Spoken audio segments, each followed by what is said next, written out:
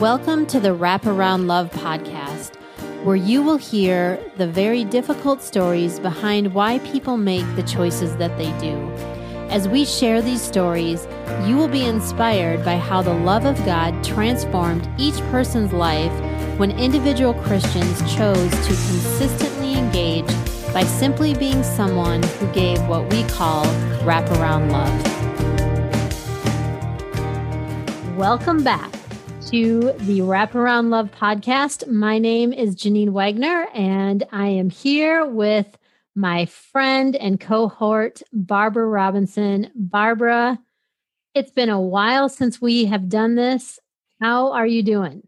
I'm doing good. I don't remember if I know how to do this. It's been so long. Yes, well, we're about to see. Okay. So when we left off, so we were telling the story of when Charles was arrested for double murder.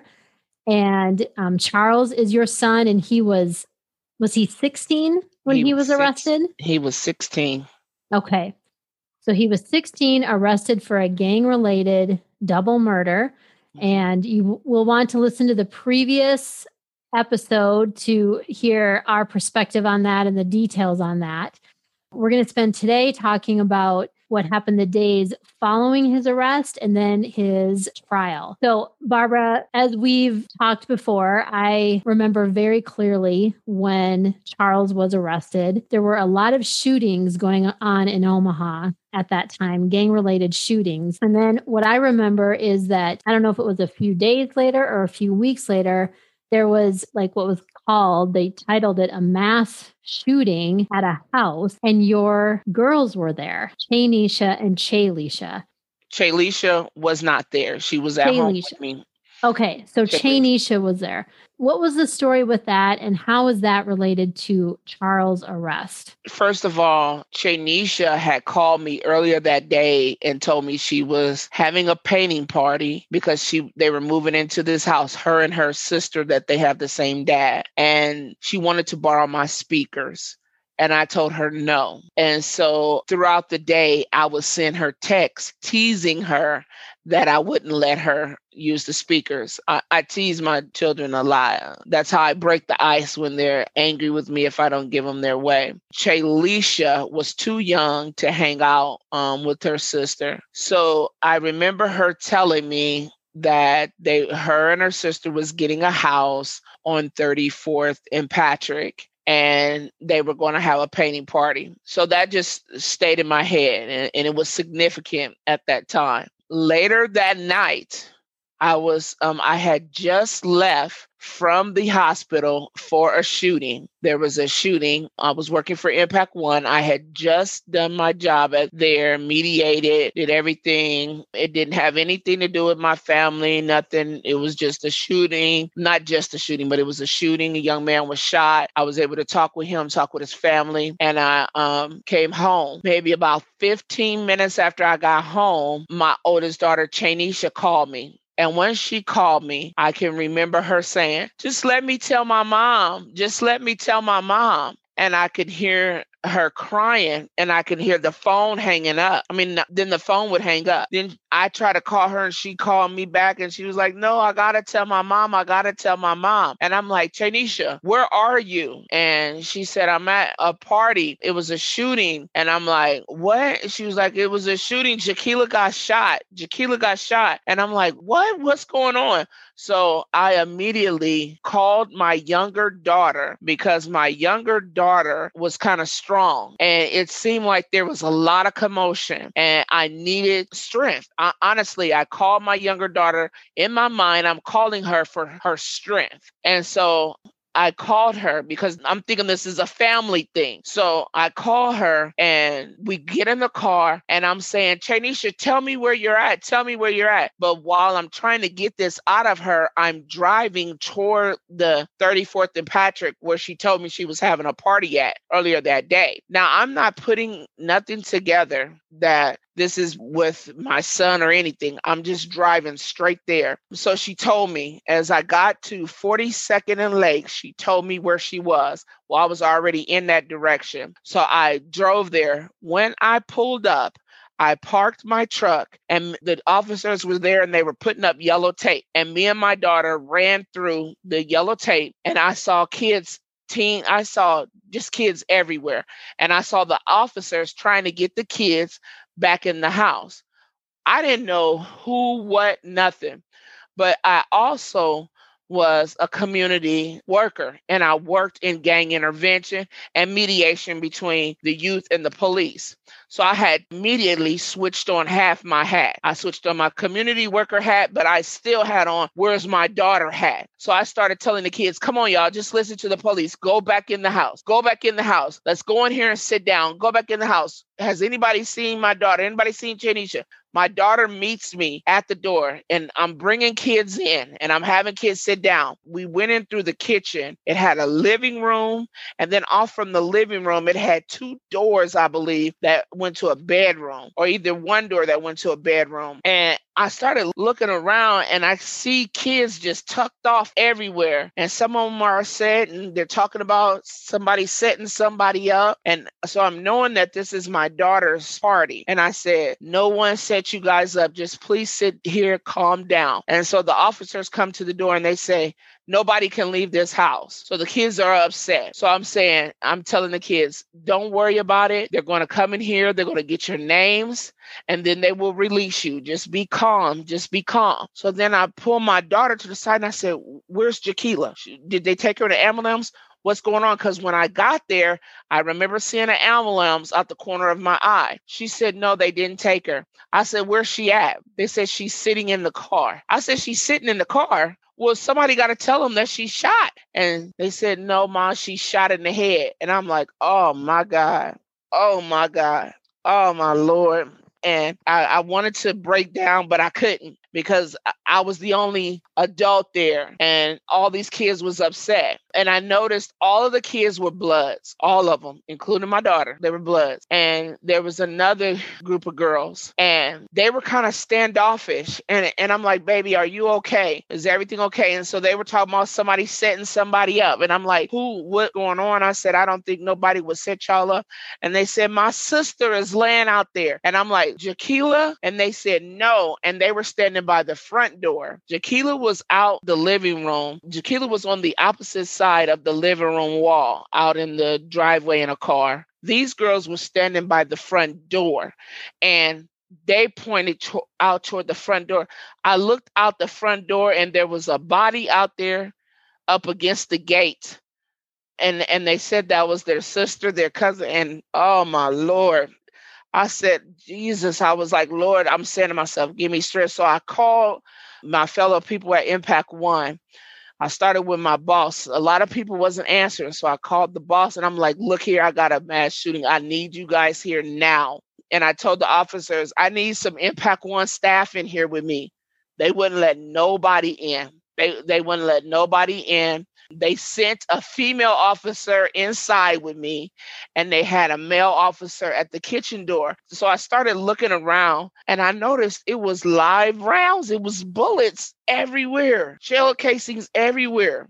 I told the officers that it's shell casings everywhere. What are y'all doing? So then they put all the kids in a small room, in the living room. And they kept us in there for so long that I called the chief of police. And by 2:00 in the morning, I called the chief of police. I was like, hey, these kids are in this room, this small room, and they need to get out. They are angry. They're shutting down. They need to go home. They need to get out of here. They want to check on their friends. Your officers are being rude. Help them. And he said, me and my command team is coming. In less than 5 minutes, an officer showed up at the door.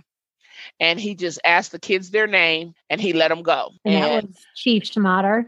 No, that was somebody else, probably that Chief Schmatter said to do that. So I took some kids to the hospital and they were saying it was in reference like maybe the Crips had did this shooting. And I'm like, oh my God, why would this happen? What's going on? And then I came back from the hospital and there were some parents who the police were telling them to go to this hospital, go to that hospital and all that stuff. And so I had to be the one to tell the parents, no, your babies is still there. If I was a parent, I would not want nobody to send me back and forth looking for my child and my child not answering the phone, whether they're gone or alive.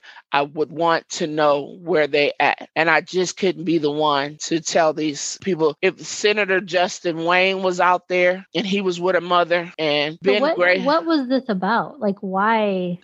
So I'm thinking that it was Crips Against Bloods or something like that. It wasn't until the next day or so at the prayer walk that the Bloods from North Omaha and the Bloods from South Omaha were there. And what I realized was that it was the people in retaliation. They were trying to kill my daughter and her friends in retaliation of my son being arrested. So they were going after Chainisha. Yep. And her sister. Wow. Did anyone die in that shooting?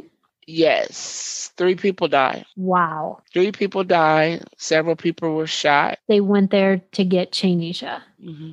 And they just shot up the whole party. Mm-hmm. You know, I remember that, but it's still just so shocking. But I think it's an important backdrop for everyone to understand as we are going to now talk about the trial, because it was just so intense between the gangs at that time, and it eventually led to a mistrial in Charles's case. It was horrible for my family. Chainisha's dad sent her to Puerto Rico. That's how far we wanted her away. He sent her to Puerto Rico, and it was horrible for us. I was being threatened. Charles was being threatened, and he was fighting like a dog in jail. Officers, someone, as I went there as a parent and immediately jumped into what I feel I was called to do, someone lied and said that I was there telling, not someone, an officer, and the boss, the head person of Impact One, had spread that I was there telling people to leave and not to talk to the police, and that I was causing the kids to be combative. And I literally was not. I am not a person who supports people snitching. To me, there's being accountable and then there's snitching. And I don't support snitching. I support accountability, and I support people not being victimized. What's the difference between snitching and accountability? To me, if somebody shoots me and I know who did it, that's accountability. If me and you, Janine, go and rob a bank and we get away with it, but then I go rob a bank by myself and I get caught, to save my skin from going to jail, I'll say, well, I know that Janine robbed this bank last week, and then they come arrest you and let me go. That's so snitching. I'm good if we commit a crime together and you get caught. That's what I'm hearing. No. Oh, come on. If me and you commit a crime together, and I get caught, I can't tell on you. No, I can't. Okay, good. Yeah. Good. So all right. We'll talk about that robbery later. Sounds good. So you are for, when you say you're for accountability, you are for people having consequences for their choices. What you're not for is basically what maybe people who watch Law and Order, people cutting a deal. Yeah. So if you're already caught, just take the consequences, deal with it, and be quiet. Yeah. That's kind of your thought. Yeah. Okay. Well, that's going to be interesting as our story of Charles unfolds. So there were actually 2 trials for Charles. We're going to talk about the first one, and then we're going to break. The first one ended in a mistrial, and this was the headline. So I'm going to read some stuff, but this is the headline. Charles Trotter's first trial in March sparked the biggest Douglas County courthouse riot of this century. And I was on the phone with you right before the biggest Douglas County riot ever, or in this century. Yes. So I'm going to say how our phone call was and what your demeanor was, and then you can explain what happened. And this was a couple days into the trial, but you and I were on the phone, and from my perspective, it was just a normal normal for what the situation was. You were not hyped up. You were sad about what was happening with your son, but there was nothing threatening about you, nothing. You were sad for the families. Just the whole thing was making you sad, and you were just kind of sharing details of the day. Then 15 minutes later, this riot, as they called it, erupted. So what happened? They wouldn't let me in the trial at all, neither one of Charles' trial. And at the beginning, they said that because I was a community person, I could sway the jury one way or another by my presence, which was horrible because my son had to sit and face all those jurors by himself, like he didn't have anyone to support him. And court starts at 9:00. So at 9:00, it probably was maybe 3 or 4 individuals, young boys from the other side, from South Omaha. Then it's a break at 10:30. By 10:30, it probably was 10 of them. Nobody's worried about nothing. The young man who was killed that day, so the girl Jaquila, who was killed in that car, she has one son. Her son's dad is Jarrell Haynes. Jarrell Haynes stood outside that courtroom with me all that time.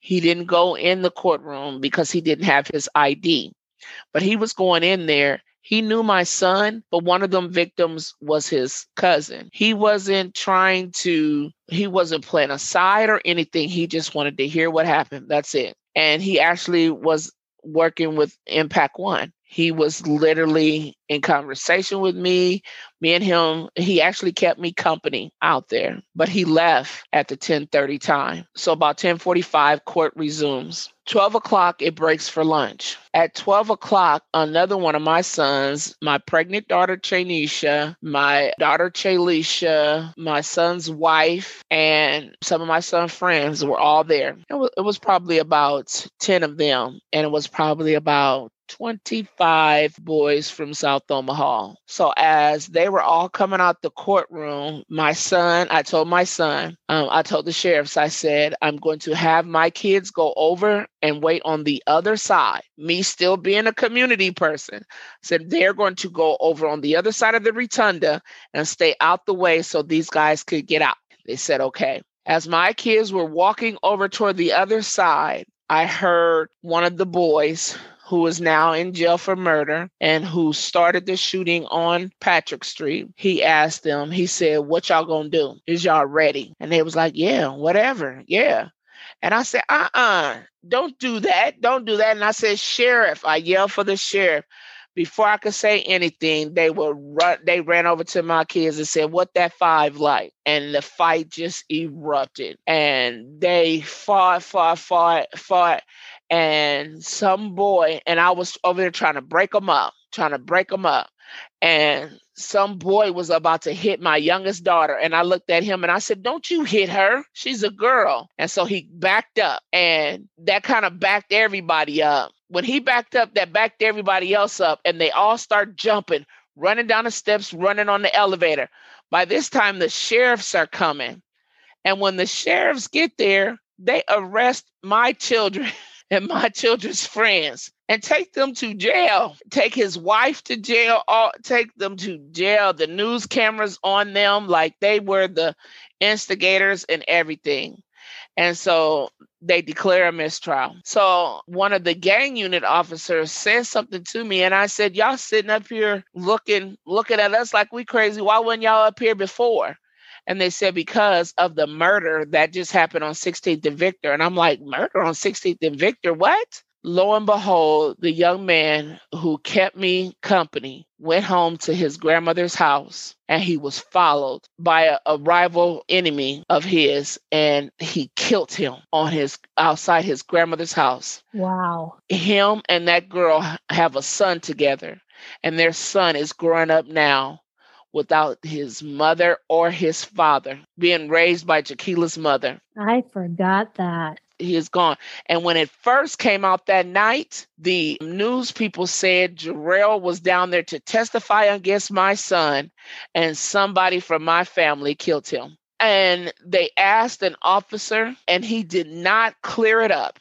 He did not clear it up. He did not. And he's one of the same officers who was spreading the stuff about saying that I was having kids be disregarded of officers. And he's up in rank now at the Omaha Police Department. And I seen him recently and he said, "Hi, Barbara." And I said, I don't even know how I feel about you. That's what I love about you. You'll just say that. Yeah, because I asked him, I called him, because this is what cleared me up. After they went and spread all those rumors that I could possibly be antagonizing the kids and everything, and that I did this at this murder scene. One day, the Holy Spirit told me to drive through that area where that mass shooting happened. And I looked and it was a house right across the street. And I don't know what that person is doing at that house, but on every side of his house and garage, he has a camera. And I called the chief and I said, "Do you know there's a house over here that has a camera?"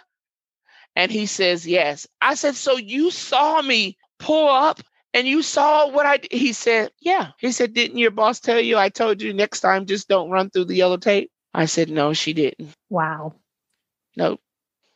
Let's pause here and we're going to continue with the next episode because there's so much to digest in what you just said. And then we're going to start to move into Charles' conviction, but then also how all of these things and this accusation that now hangs over you, I refer to it as the Robinson family mafia that's running North Omaha. Yeah. Mm-hmm. How that ultimately leads to you losing your funding for gang intervention, losing your job, not being able to get a job, and the downward spiral that all of this causes for things that are not true. Mm-hmm. So we will start there with our next episode. Barbara, so great to be back with you. And it's nice to see your smiling face right now. But I'm guessing that a lot of our listeners now are kind of like, wow, that's a lot. So we're going to pause and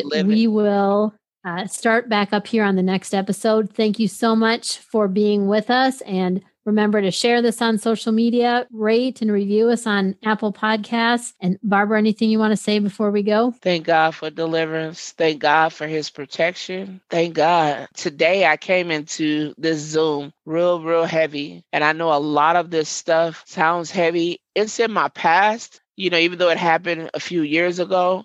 And we still are going through some of the stuff. But at that time, I was like, "Oh, Lord, how I'm going to get through this, how I'm going to live through this."